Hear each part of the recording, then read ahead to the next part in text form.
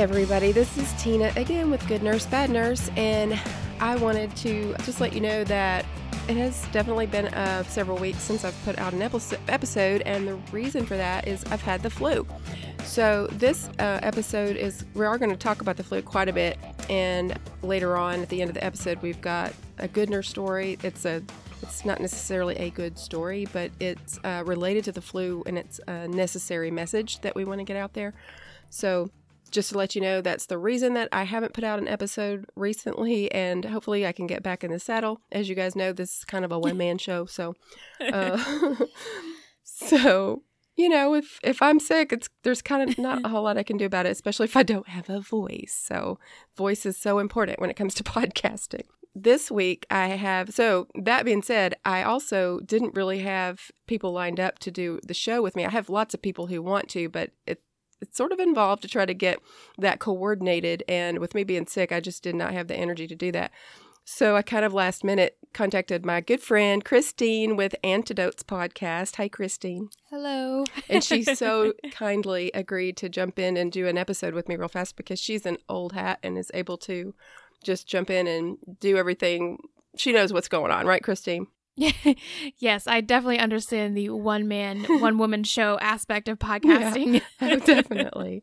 So I guess we'll get started. We've got a little in the news story here. I know many of you have been sending me messages, emails on Instagram and Facebook, and want us to talk about the story of the patient in the Hacienda nursing facility. I don't know what kind of facility it is, but it's a kind of like, what do you call it, Christine? I think they called it an intermediate care facility. So this is a place, it's a long-term care facility for people that have neurological delay or like developmental delays or neurological injury, so that they are unable to care for themselves, but they require kind of a higher level of care than like a nursing home.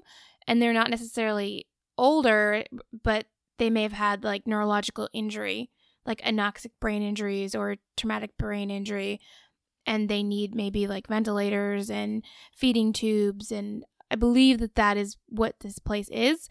And I say that because I did a rotation in a place like this that is much, much nicer, and nothing like that happened at the place that I did a rotation in grad school. So I'm kind of familiar with that. Yeah, you pretty much described.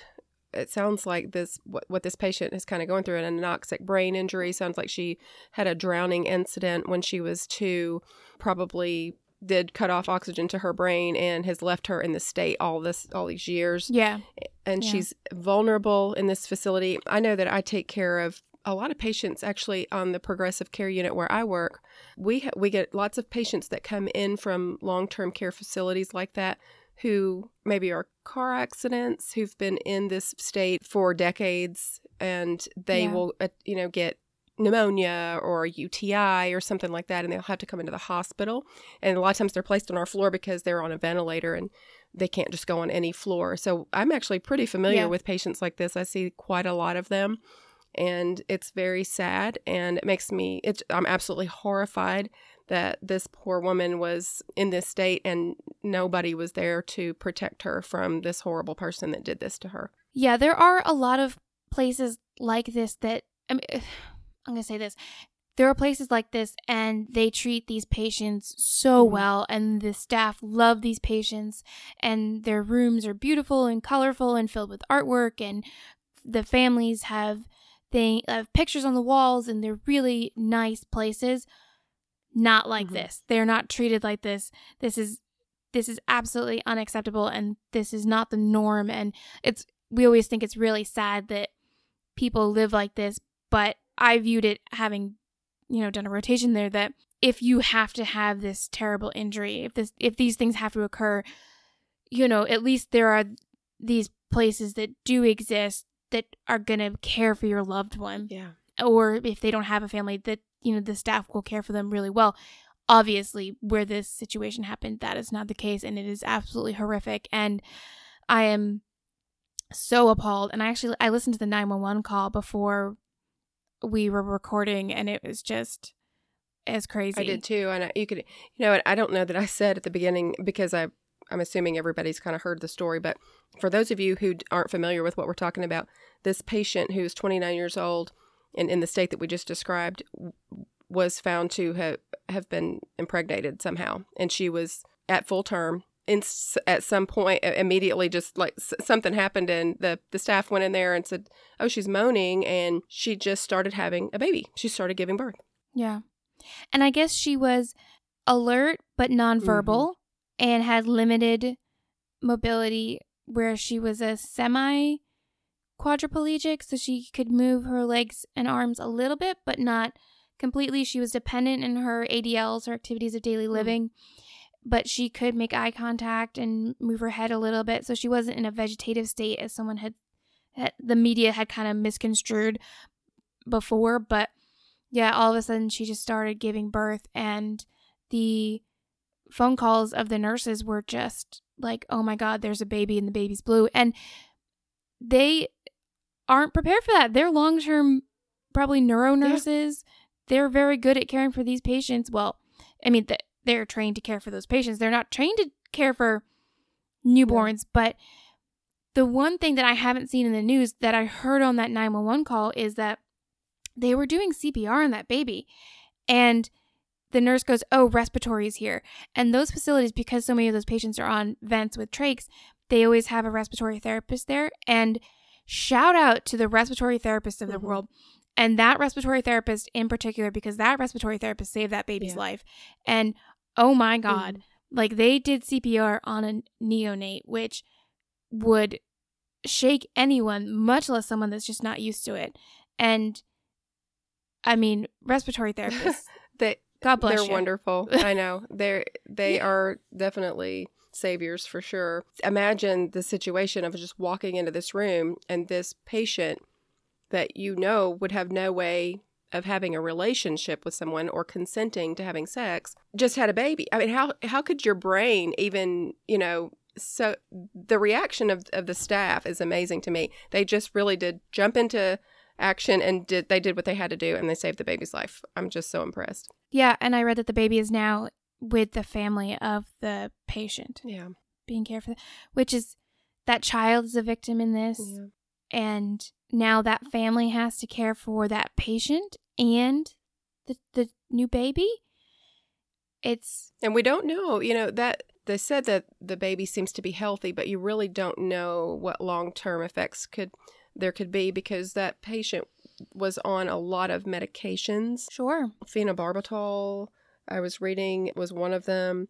There were several different medications that could cause complications for a baby. Yeah. When you're in a facility like that, there's a lot of things that go along with having those neurological injuries. Like you can have contractures and you can have dystonia. And so a lot of times barbiturates and opioids or benzos are used to treat those conditions, because you don't think anyone's pregnant. You would never give those medications to someone that you think is pregnant. Right. You wouldn't know. And I saw one of the comments on the articles was, how did they not notice? I mean, TLC or what of those networks has a show like Pregnant and Not Knowing It. Yeah. So, I mean, women definitely give birth themselves and are not aware that they are pregnant. So it can happen. Mm-hmm. Yeah, and I'm sure her abdomen could have already been kind of swollen or distended. The patients, sometimes their abdomen can get distended. They can get fluid, and for different reasons, their belly can sort of be swollen, and the staff just may not ever think about why that's going on. If she's having regular bowel movements and everything else seems to be okay, there's not a reason to be alarmed maybe about it, to think, oh, what's wrong? Why is her abdomen getting swollen? They would never think that she's pregnant. No one would ever think that in that situation. Yeah. So after that story, I think we have three negative stories. I feel bad now, but it'll be okay. We'll get through it. This next story is quite a doozy and has lots of twists and turns that I kind of had a hard time keeping straight when I was making my notes. Yeah. I researched this like a week ago and I was like, okay, wow, I think I got it. And then because of your flu, we ended up delaying things. Yeah. And now I'm like, oh gosh, it's quiz time.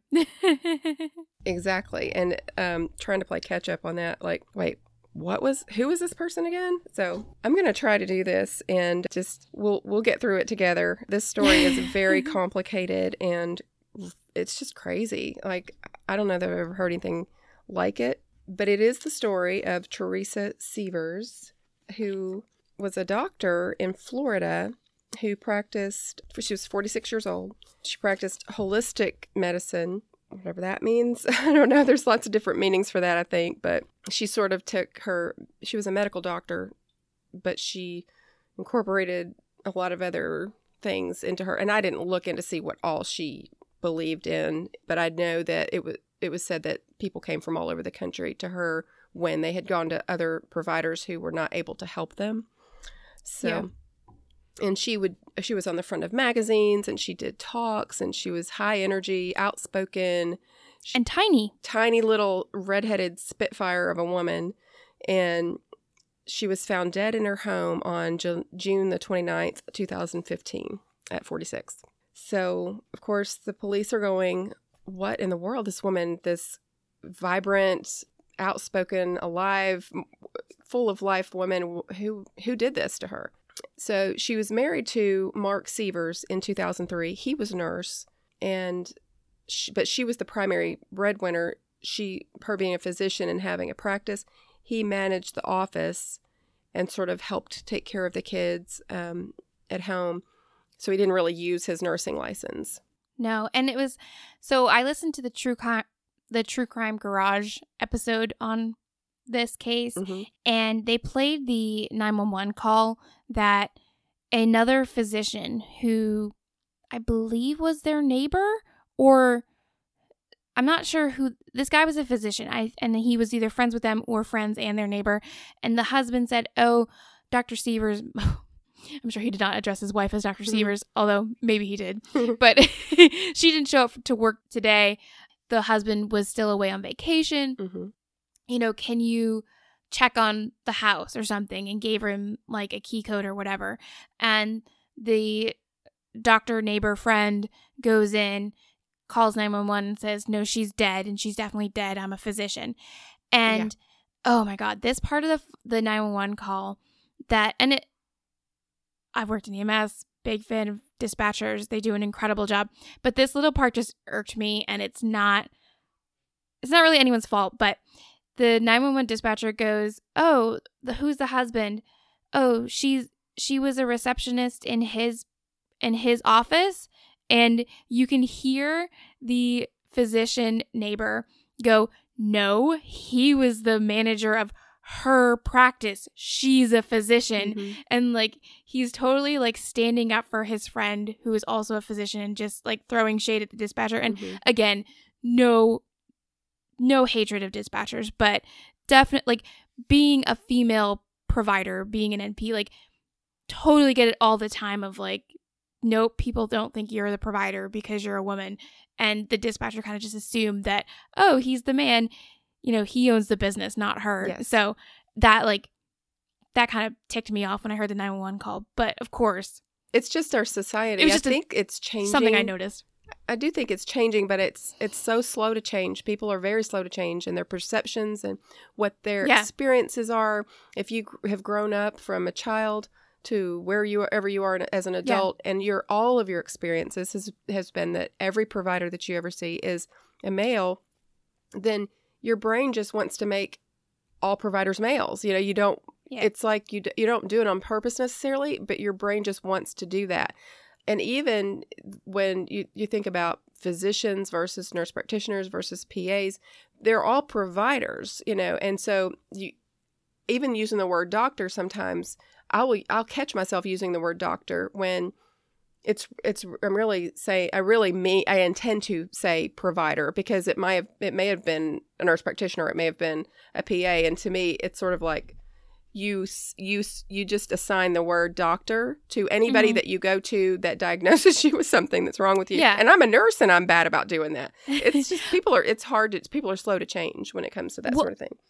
Well, even I mean, I feel like that was even just a little bit of foreshadowing into this case of this super high-powered, tenacious woman, and her husband is working for her. And I'm sure Mark Seivers, her husband, kind of got that all the time. Like, oh, your wife works for you? No, I work for her. I'm sure that came up. And as we talk about the case, I mean, obviously we'll play it out, but it was just kind of an interesting little like, huh. And props to the doc friend for being like, nope. Yeah, and kind of setting it straight and kind of like you could hear the respect for her in his voice that he was kind of demanding, you know. Yes. So they had planned a weekend. The whole family had been in New York, which was where her family was from. And they all had been there for the weekend, Mark and Teresa and their 2 little girls. And then Teresa came back early Sunday night because she had to work Monday. So Mark and the girls stayed in New York. And so there's security footage of her arriving at the hospital. And then the next morning, so you can see she made it, you know, to the hospital. Yeah. The hospital or her house? Or to the house. Why did I say hospital? I typed hospital. I typed that in my notes instead of the airport. No, there's not security footage of her arriving at the hospital. There's security footage of her arriving at the airport is what I should have typed. I blame everything on the flu. Everything. So all my mistakes. So then the next morning, the office... Forgiveness. So thank you. The next morning, the office staff was concerned when she didn't show up for work. So they called Mark, and he called that neighbor you were talking about, said, go next door and check on her. And then when he called 911, and that 911 call is chilling. So Teresa had obviously been brutally killed. This was obviously obvious from, like you said, from the physician who had seen her. There was no doubt in anybody's mind she had been murdered. Of course, the police immediately are going to suspect, guess who? The husband. Even though he's away at New York, you know, there's ways of getting things done. And so they start asking around to kind of see what kind of marriage the 2 had. And it seemed like Teresa was a little bit, she kind of lived up to the redheaded stereotype, you know, the hothead, the temper, little, maybe kind of yelling at him a lot in front of people, that sort of thing. And so by accounts of several different family members, she would just do things like, Mark, get in here, you know, that sort of thing. And so then the police are starting to go, maybe he definitely, you know, he could definitely be a suspect here. However, they all seem to agree that it didn't seem to bother him. They said that even according to Terry's sister, he seemed to worship the ground that she walked on. And when she yelled at him or, Mark, get in here, you know, the medical receptionist or the medical assistant that worked in the practice there, she said, she would be like, go away and leave Sandra alone. You know, he would just act like it didn't bother him. He'd just be like, go on. And he never got ruffled about it. So everybody seemed to think that seemed like a normal, the 2 of them had that way of working, you know, with each other, and it wasn't an issue. Whereas other people might have said, you know, I would not put up with somebody talking to me that way.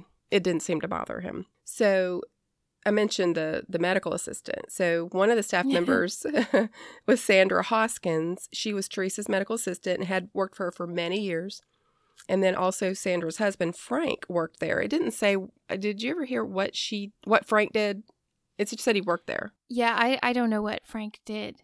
But wasn't Frank fired? Yes, he was. He had been fired at one point about 9 months before Teresa's death. So there was another kind of, Sandra admitted that Teresa was not very nice to her as well. She yelled at her. She kind of treated her, you know, in sort of a demeaning way. And I mean, I guess I've been treated that way before by people. I kind of can imagine how Teresa, it seemed like she may have come across in the workplace, someone who had very high standards, who was a sort of a perfectionist. And if everything wasn't done exactly a certain way, it, you know, was very kind of in your face about it and would kind of make you feel, you know, maybe small or. I think we all know those doctors that are very intense. Why was this not done my way? Yeah. I was listening to it and I was like, oh, am I like that at work? I think I could definitely be a little direct. Hopefully I'm not like that. But I was like, yeah, sometimes you can feel a little direct.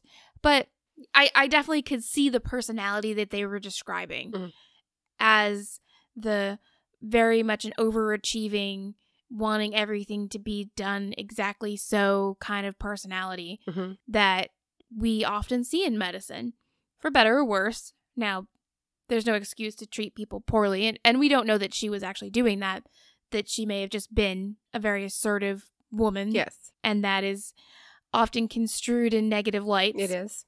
By people. So, we're going to give the person that was murdered the benefit of the doubt here. Yeah, exactly. This is just by the people that were around her, by their accounts and their experience of her. So Mark was very cooperative with authorities. He acted like he didn't have anything to hide. He offered his computer for them to go through his computer. He's whatever you need to do. He wanted to be cooperative. And so they had a memorial service for Teresa. Sandra, her medical assistant, and her husband Frank went to the service. And apparently, according to Sandra and Frank, Mark and the rest of the family were acting very strangely toward them. They were hostile, angry.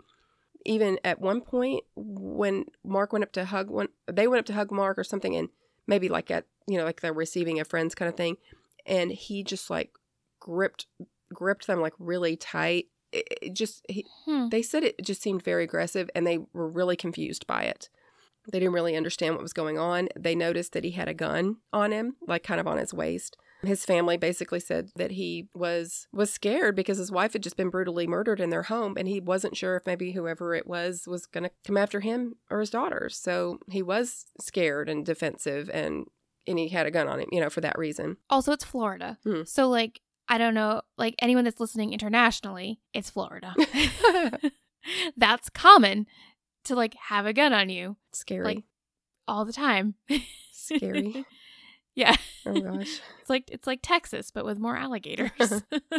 So, like I said, the police are going to suspect the husband right away. However, the way that she was killed seemed to be such overkill that, it was so brutal, and she was hit 17 times with a hammer. And it didn't really make sense to anyone that if he had hired a hitman to kill her, that they would come and bludgeon her to death with a hammer 17 times. That's not usually the style of a hitman. And it seemed like somebody was angry at her. It just seems like there would be a lot more efficient ways of killing someone if it was just for the sake of killing them. Right. So also, if the killer was there to rob the house, like if maybe Teresa just came home and interrupted a robbery that was going on, there was $40,000 in cash that was at the house for some reason. And also all of Mark's guns were there, and they're worth a lot of money. So somebody that was there to rob the house, why would they not have taken the $40,000 and the guns at the very least? Yeah.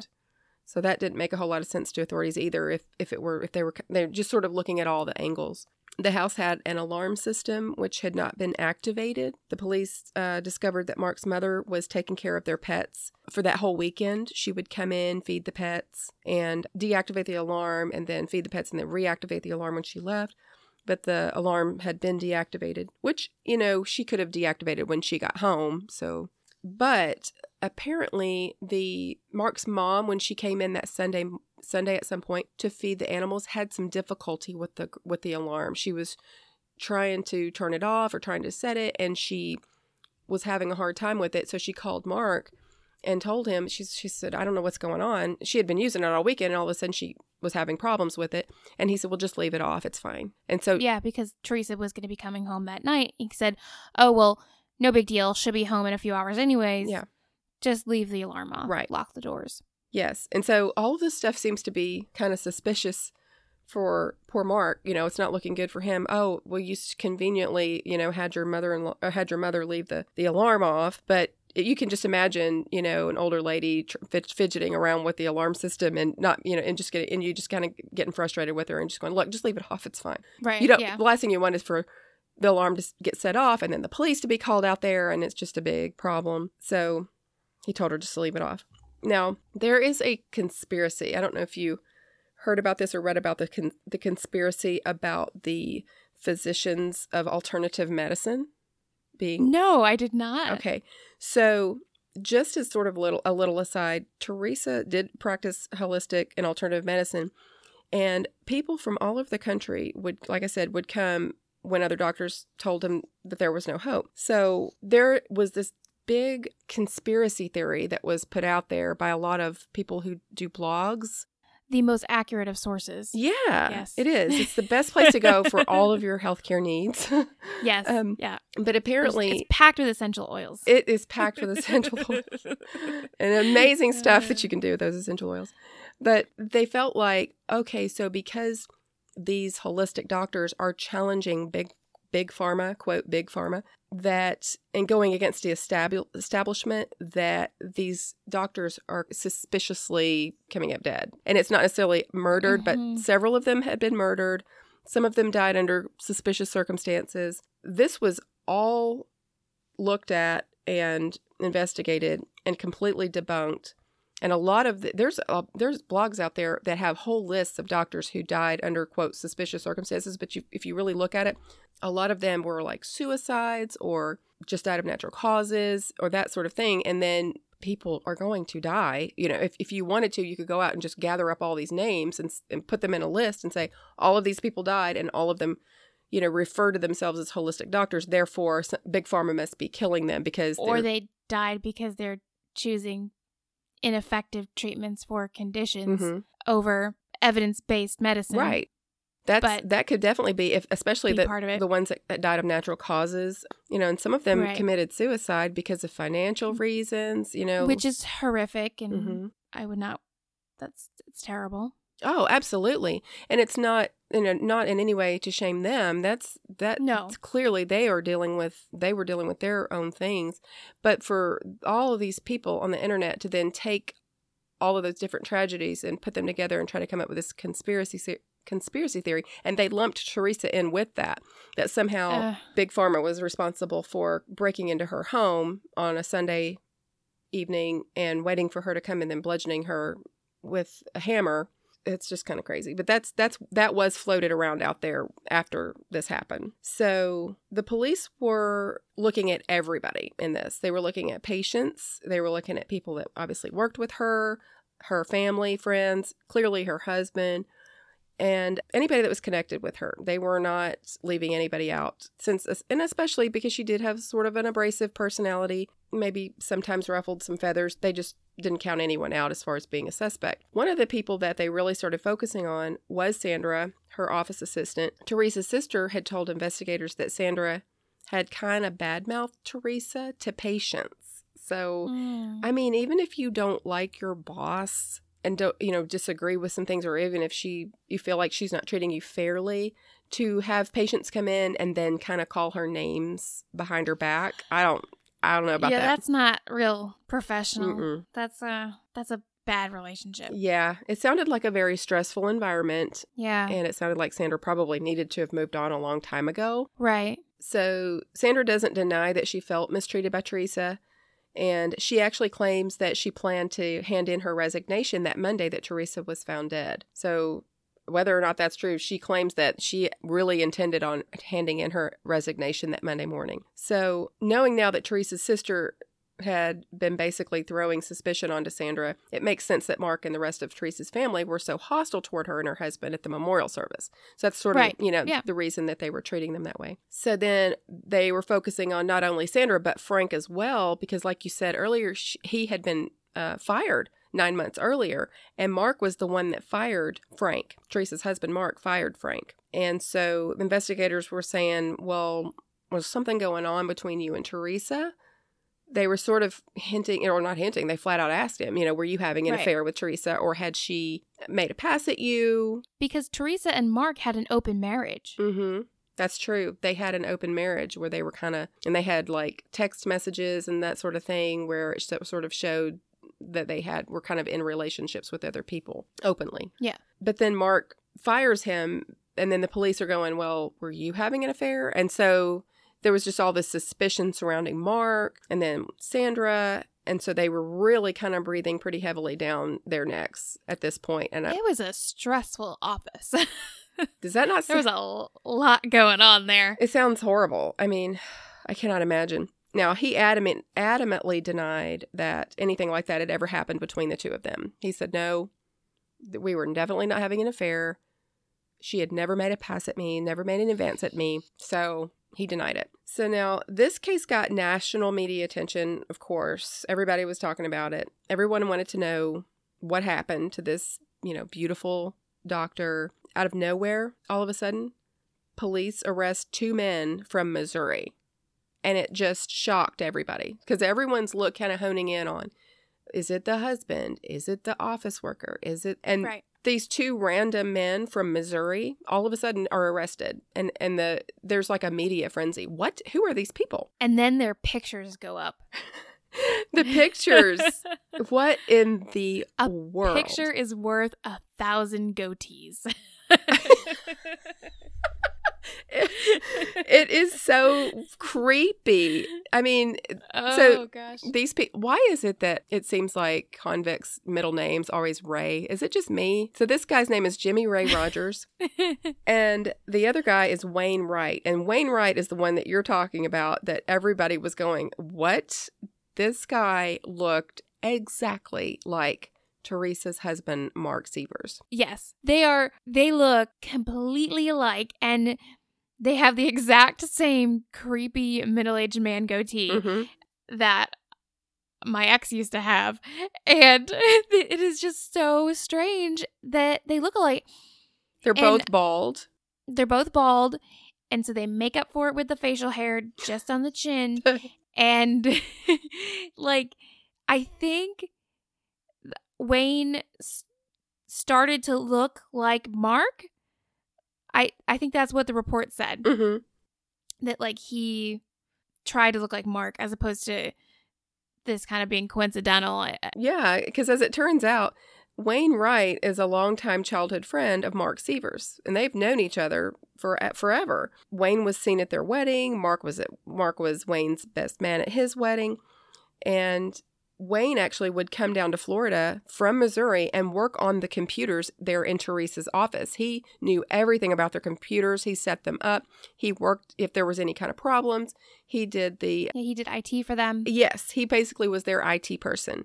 And Sandra described him as being, what was the word she used? Geeky and creepy. He was kind of like nerdy, geeky, and creepy. Mm. And she said that he had total control over everything. So even from Missouri, he was able to log into their computer system and do whatever he wanted to their computers. Yeah, I mean, with IT you can. And across the world, they can just share, screen share and change things. Yep, absolutely. Which is a big message for cybersecurity. Change your passwords, everybody. Don't go on public Wi-Fi. It's my public message. That's your PSA. My significant other works in cybersecurity. I've never been so paranoid in my life. So Wayne had been a person of interest in the disappearance of a man back in Missouri. So there was some story back from some point in his past. A man had gone missing, and he was the last person known to have been seen with him. And the man has never been found, and it's suspected that he had something to do with his disappearance. So there's that. And then also he had served some time in jail because of drug possession. And then while in jail, he met Jimmy Rogers, who was the other person that had been arrested. So Jimmy Rogers was sort of known for bragging about his criminal history. He was one of these people who he was not ashamed that he was a criminal. He was proud of it. And he liked to boast and beat his chest about all of the things that he did. And most of the people, his coworkers and the people around him, thought he was just sort of a bunch of hot air. He didn't really do all the things that he said he did. They just figured it was just him just telling stories. Yeah, telling tales. Right. And so he worked for a contracting company, and his boss actually had texted him and asked him to work on that Monday that Teresa was found. And he texted him back and said, "I can't, I'm still in Florida." Yeah, these two knuckleheads, as my dad would say, they told everyone that they're going to Florida. Mm-hmm. And then they're like, "Oh, we're back from Florida." And they're on this covert mission, but they're telling everybody everything. And they're terrible spies. They would be terrible. It really is like Dumb and Dumber traveling 1,000 miles to commit murder. It's just ridiculous. Which is crazy because Wayne Wright works in IT. Like, he's not an idiot. Yeah, exactly. You would think that he would know, he would understand that how easy it is to trace someone, especially when it comes to GPS. Yes. And they actually rented a car and put in the GPS. They typed in Bonita Springs, Florida into the GPS there in Missouri, and then traveled all the way down to Bonita Springs, Florida, and then did all the, whatever they had to do down there, and then traveled back. So it's all, their entire trip was in that GPS, in that rental car that Wayne rented. And they like put in GPS to go to the Home Depot that was nearby or something, didn't they? Mm-hmm. To buy. They did. They put the address for Walmart, so they went to Walmart to buy the weapon, and the whole thing was traced. Yeah. So Jimmy also told his girlfriend that he was going down to Florida because he, quote, was going to make some money. And so someone in Missouri tipped off the police that Wayne Wright had gone to Florida to make on that weekend that Teresa was killed. So it's got national news. So someone in Missouri is going, so this doctor is killed? I know that this guy who is sort of, like you said, a knucklehead, had gone down to Florida that weekend, and they're sort of putting two and two together, and then they send the police a tip. And that's what put the police, they went there to investigate. And that's when they discovered the rental car that Wayne Wright had rented and saw the nice little trip all lined out for them on the GPS. They also the police noticed that the alarm system at the Seiver's home showed that it had been disarmed at 6:09 in the morning, that Sunday morning. And so they talked to Mark's mother, and they said, so did you come in at 6:09 in the morning, Sunday morning? And she said, no, I didn't go until later in the day. And so someone got there at 6:09 that morning and disarmed the security alarm. Yeah. And it shows that they got to their house, and they were there for a little bit, and then they went to Walmart and then went to the beach. On the GPS, they went to the beach, and then it shows they went back to the house and then hung out there for a while. But, back to that security system, it sort of makes sense that Mark Seiver's mother was having problems disarming it, because I bet what happened is all weekend long, she went in and she did exactly as she was told. She walked in, she walked over to the pad, she typed in the numbers, she went on about her business. This time, she walked in on that Sunday afternoon and the alarm wasn't set, but she probably didn't even realize that it wasn't set. So she walked in like she normally did, walked over to the keypad, started typing in the code, and what did it do? It probably armed it. Maybe, yeah. She was probably, or at the very least did nothing, and she was going, what's going on? This is not acting like it normally does. And it probably was very confusing to her because it should have been set, and she thought she did something wrong. And that would have caused her to call Mark and say, I don't know what's going on here. I'm trying to do this, and it's not working. And he was just like, just leave it alone. Which also is part of the question. The alarm was disarmed. So how was it disarmed? Mm-hmm. Was it either because Wayne had the code because Mark gave it to him, or Wayne is such good friends with Mark that he has always had the code to his house, or Wayne acquired the code maybe from emails that he got from the computers at work. You are setting up the security system. I hacked your emails, or I can see your emails through your computers remotely. I can see this, and I know what the code is, and I'm going to disarm it because you send emails back and forth with your wife going, oh, yep, let's change the code to the kids' birthdays this month or something, because I'm sure people do that. And he saw those. Yeah, that's a good point. So it's not necessarily, because, to me, that was a huge red flag. Like, how did he have the code? But you're right. There's several different ways that could have happened legitimately, and they could have had the code, and clearly Mark thought he was his friend, so maybe he trusted him with his code, or like you said, he could have gotten it easily if he had all that free access to their computer system. So then they hang out for a while. They did go to Walmart. When they went to Walmart, they're seen on security cameras, 2 peas in a pod, walking right into Walmart, buying garbage bags, flushable wipes, black rubber boots, and black towels. The two of them. They are so smart, those two. And hung out at the house for a while before, or hung out at the beach for a while before going back to the home. And then they waited for her to come home there. And they didn't buy any sunscreen. It's very irresponsible. Yeah. Dummies. Well, Yeah, they're not going to need it where they're going. No light of day. Yeah, they don't get that much outside time, I don't think, where they're going to be. And then investigators interview Jimmy Rogers' girlfriend, okay, who then tells them that Jimmy drove down the road after he had gotten back from Florida, had her sit in the passenger seat, and throw some things out the window while they're driving. There was a smashed cell phone. He had already smashed it. He had her throwing pieces of his cell phone out, some gloves, and a jumpsuit. And the girlfriend said she was throwing this out. They would go down a little farther, throw out some more, and they threw out all this stuff all the way down the highway. I don't care how much I love you. I am not littering for you. Much less, like, that is suspicious. Mm-hmm. It's so suspicious. And then I could not make myself throw something out my window. I would just be like, how could you ask me to do that? Like, what are you up to? I want nothing to do with this. Right. If you are stooping so low that you are willing to litter, I don't even want to talk to you anymore. Yeah. It's horrible. This is not good. But she says that she finally, obviously, there's something going on, and she demanded that he tell her what was going on. And he admitted that when he went to Florida, he went down there with Wayne, and they went down to kill Teresa, and that they killed her with a hammer. Now, Jimmy had a nickname that he sort of gave to himself by all accounts from his friends and people from his past. They pretty much say, well, we didn't necessarily call him this, but he called himself the Hammer.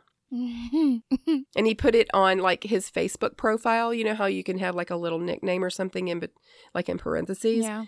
Like it was his name, and then in parentheses it says the Hammer. So he sort of gave himself that nickname. So he admitted that they went down there and that they killed Teresa together, and that she says that Mark hired Wayne to do it. And then Wayne didn't want to do it by himself, so he hired, without Mark knowing about it, he hired Jimmy and sort of like, hey, I'll give you part of my take if you'll help me do this. Outsourcing it a bit. Mm-hmm. I mean, investigators obviously are immediately going, obviously Mark Seiver has to be involved in this. And they're thinking, he did have the security code to the house. They knew just when the right time was for them to go there.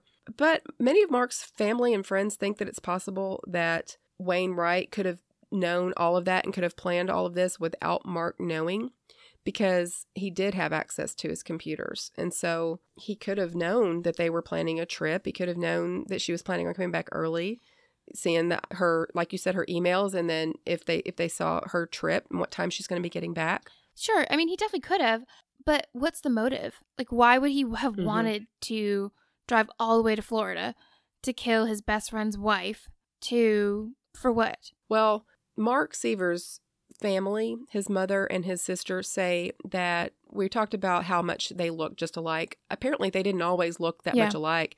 But as Mark started losing his hair and going bald and growing out the goatee and all of that stuff, Wayne started changing his look to match Mark's. And so they felt like he was obsessed with Mark, and that they didn't even realize how obsessed he was. He wanted to get Teresa out of the way so that he could be closer to him, because, he was so tied up in her, with her life, that he wanted her out of the way so that he could kind of have him all to himself, I guess, is I guess the only feasible theory that they can come up with, because in their mind, they just cannot fathom the Mark Seivers that they know doing something like this. Well, and then there was the text messages between Mark and Wayne.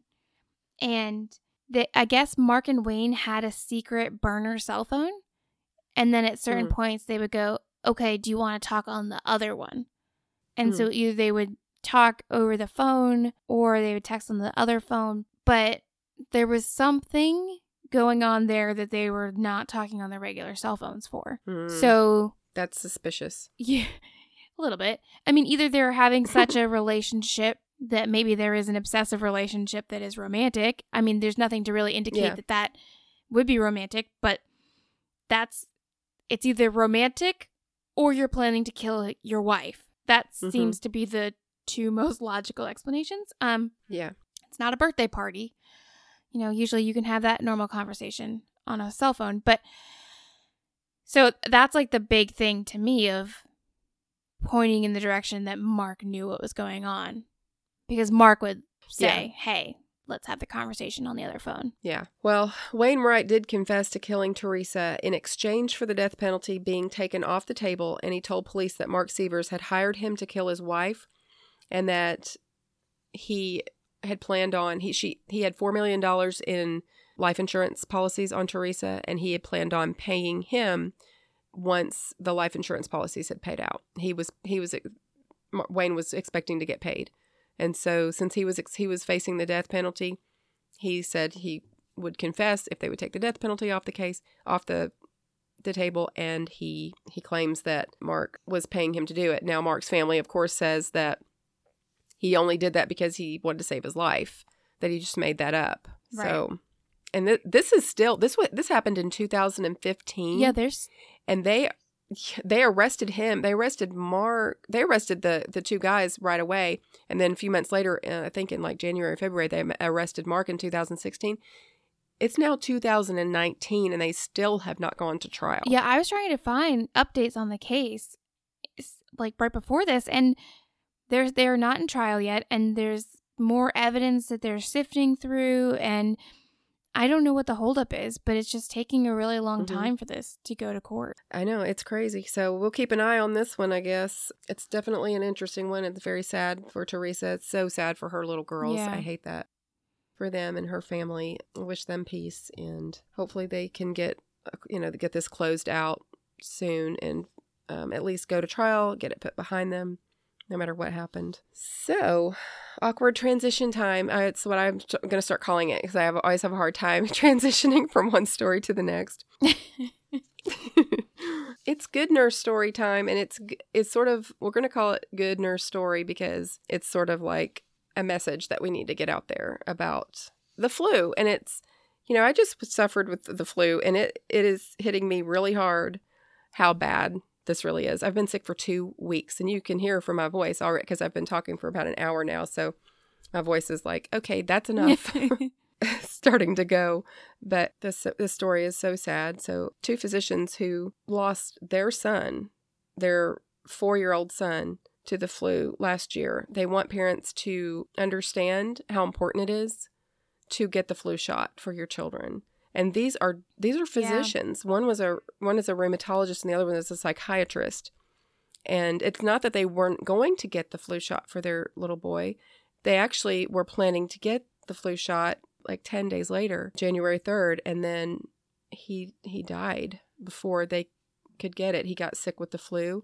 Before they knew it, he was so sick they took him to the hospital. He had pneumonia and all of these complications that are apparently exacerbated because of the flu. The psychiatrist, the mom, was sort of explaining a little bit that she had done some research after this, and she didn't even understand all of the complications that come from influenza. Yeah, they're huge. The cardiac complications. I myself experienced this when I went to a walk-in clinic, and they said, your heart rate's in the 140s. This is not normal. And I'm like, well, I don't know what's going on. That's definitely not normal for me. And so they did an EKG, and it showed some ST changes, which, for those of you who are not familiar with that, it just means that there's some ischemia. Somehow your heart's not getting enough oxygen, right, Christine? Yeah. So why? What's going on? And it's just putting strain on my heart. The flu was putting strain on my heart.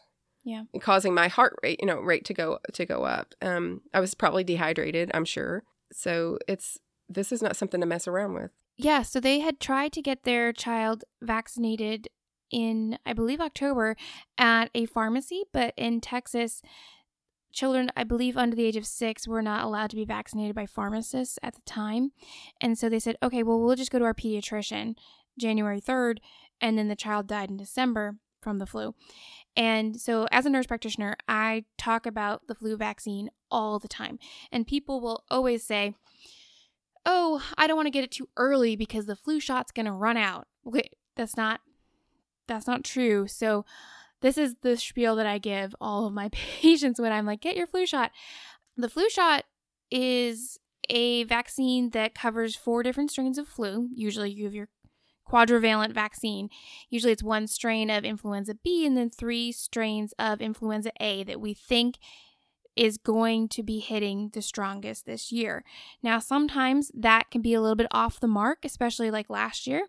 And you'll hear on the news like, oh, the flu shot was only 30% effective or 18% effective.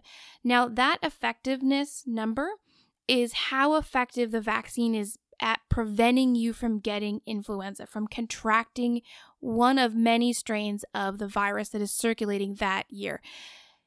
Now, that being said, it is 100% at reducing the severity and duration of symptoms of influenza and reducing your risk of progression to things like pneumonia and reducing the risks of other more serious illnesses like heart attack, MI, strain on your heart, and other things. So the flu shot is 100% effective at reducing those things, even if you do come down with the flu.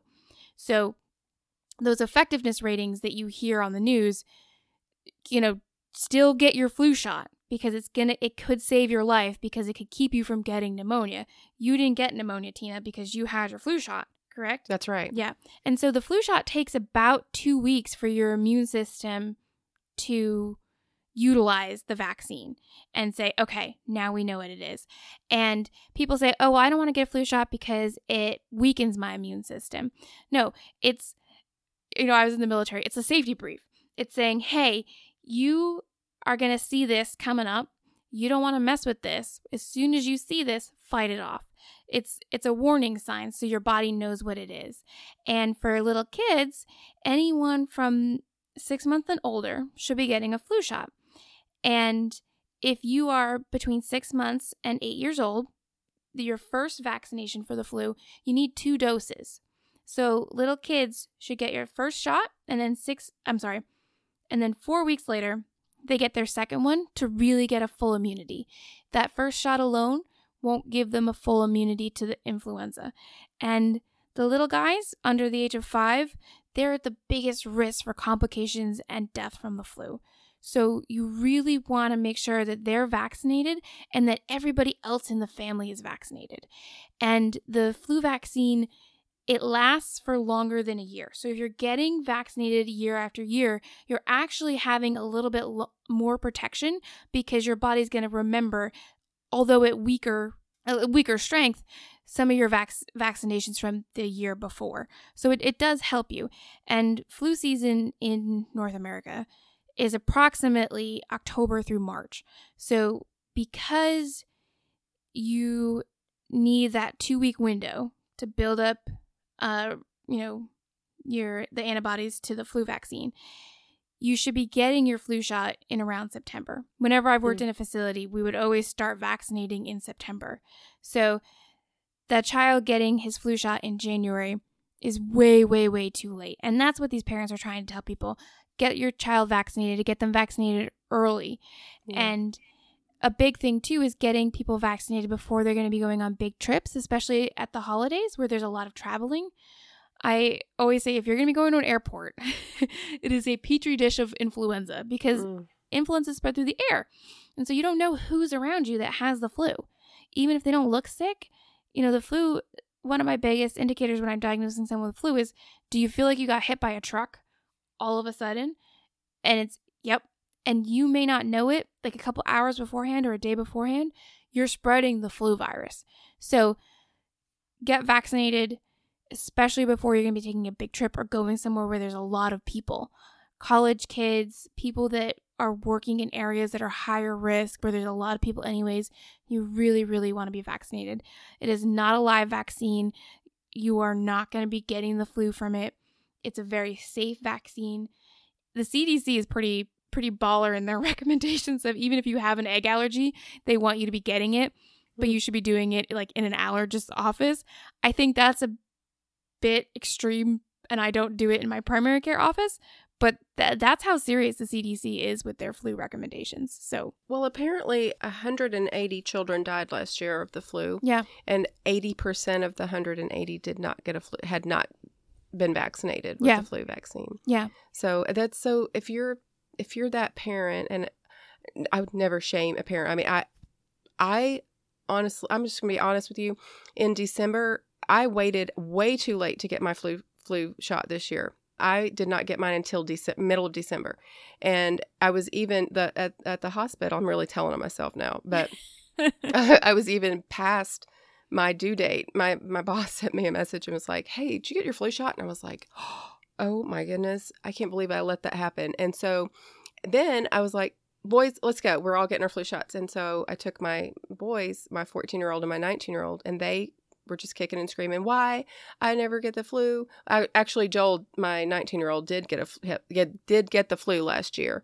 And I reminded him how horrible that was. But I'm so thankful that I grabbed them and took them with me, and we went and got the flu shot in December when we did, because when I actually got the flu, they never got it. And both of them have, and I'm really ashamed of myself for this, but both of them have bad asthma problems. Levi, my 14-year-old, was in the hospital for 3 days with asthma 2 years ago. Oh, poor baby. So, I mean, they could not get his, oxygen levels up. And all he had was just like a little upper respiratory infection. He just had a little, cold or whatever. Yeah. And their respiratory systems are very vulnerable. So it just hit me so hard after going through all of this, how important it really is to take that seriously. And early on, like you said, in September, everybody get your flu shot, and don't take it so lightly and just let time go by and think, oh, I need to go do that. And before you know it, you're right in the middle of the flu season. Right. And even if you are healthy and you're not immunocompromised and you don't have asthma and I get this all the time. Oh, I don't need that. I can fight off the flu. I can deal with it. I go, great. Do you love anyone under the age of 5, or do you love someone that's above 65, or do you just even care about strangers that are immunocompromised or in that age group? Because the idea is not about you. This is about herd immunity. And if you're not contracting the flu, you're not spreading the flu. You're not spreading it to vulnerable populations that can die from the flu. What if you're the person who your little niece comes over to visit you and gets the flu from you?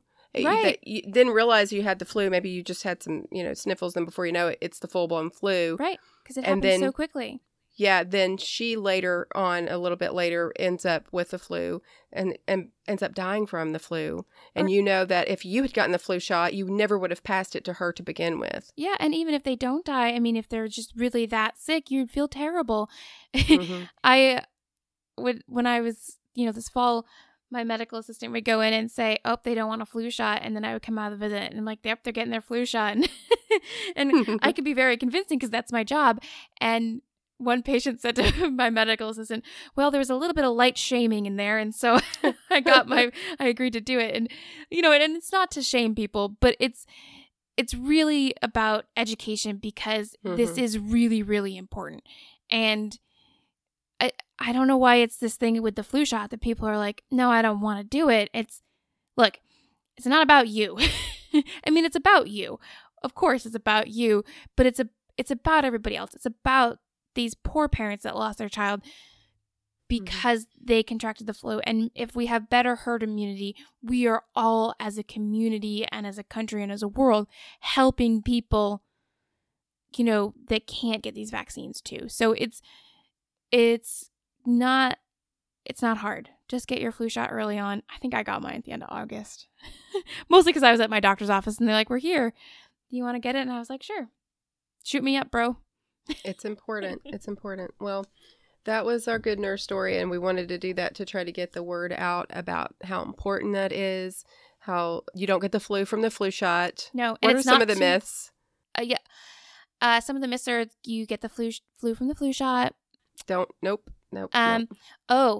I hear this a lot. Well, the only time I ever got sick was after getting the flu shot. Mm-hmm. Okay. So because it takes 2 weeks to work, you still have that window of you can still get the flu after having had the vaccine. So that just means your body hasn't developed the antibodies yet and you still have that immune system that doesn't recognize it. Or there's a lot of other viruses out there. There's rhinovirus, adenovirus, there's all these other things that are not necessarily influenza.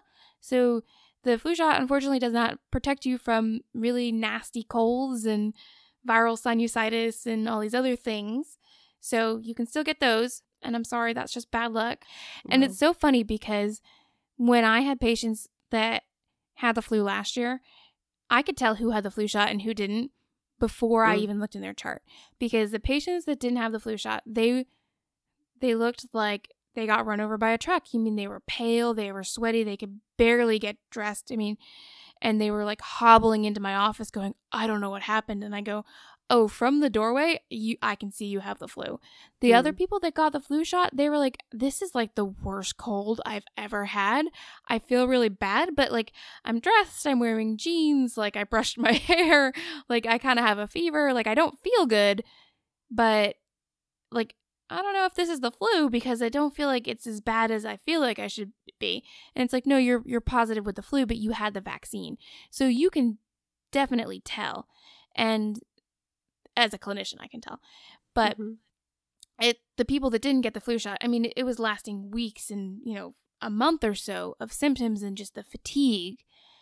And that's the big difference, too. You know, just even if you're not dying, because people are like, oh, you're being dramatic. Yeah. But I'm not being dramatic. People die from this. No, they do. That's the reason I wanted to tell this story. This poor family, these two physicians. And it's shocking that they're physicians, you know, because you would think that they would know, but at the same time, you know, a rheumatologist and a psychiatrist may not be up on the latest research on those things, you know, because they have their specialty, you know, as opposed to like a primary care provider who sees flu patients all the time and is up on the latest research about the flu shot and about just like what the doctor was saying, that the latest research is showing all of the complications that can come from it. So, and she just didn't realize it. So she wants to get that message out. And that's why I wanted to tell the story. It sort of goes along with what I've been going through for the past 2 weeks. And I wanted to try to get that message out there. I know it's important to you too, Christine. I hear you talking about it a lot. So yeah, all about those vaccines. I think I talked about a vaccine the last time I was on here too. So I know. Well, oh yeah, we did talk. We talked about Gardasil. Yeah, that's right. Well, they're important, aren't they? Well, I want to thank you so much for coming on and tell our listeners where they can find you. I am at Antidotes Stories in Medicine podcast. So Antidotes Stories in Medicine on Facebook, Antidotes Podcast on Instagram, Antidotes Pod on Twitter. Christine, the NP, is my regular Twitter, but mostly the podcast stuff. And then on all the other podcasting sites, you can listen to my podcast where I tell heart-wrenching stories that for some reason people think is a comedy podcast is not a comedy podcast. Well, you're so funny that even though it's serious stuff, it's still kind of your humor and personalities, you know, kind of trickles in there. So that's probably why. They're very entertaining, and I know that you guys will love them. A lot of my listeners listen to your podcast. I was just at work the other day, and one of my coworkers had her phone on, and I saw her, and I saw Antidotes on there on hers, and I was like, oh, she's listening to Christine's podcast. Yeah, there's a lot of crossover. So what's up, my listeners? Yay. Well, and of course, you guys know you can find me on Facebook. It's a Good Nurse, Bad Nurse podcast on Facebook. It's GNBN Podcast on Instagram and Twitter, GNBN Podcast. And definitely send me messages. I love it when you guys send me messages and let me know how encouraged you are and how entertained you are and how you like to listen on your way to work. It makes me feel so good. I appreciate it so much, and it makes me feel like there's a purpose for doing this and makes me want to keep doing it. So please continue to do that. I really appreciate it, and I want you to also remember that even if you're a bad girl or a bad boy, be a good nurse. Thank you for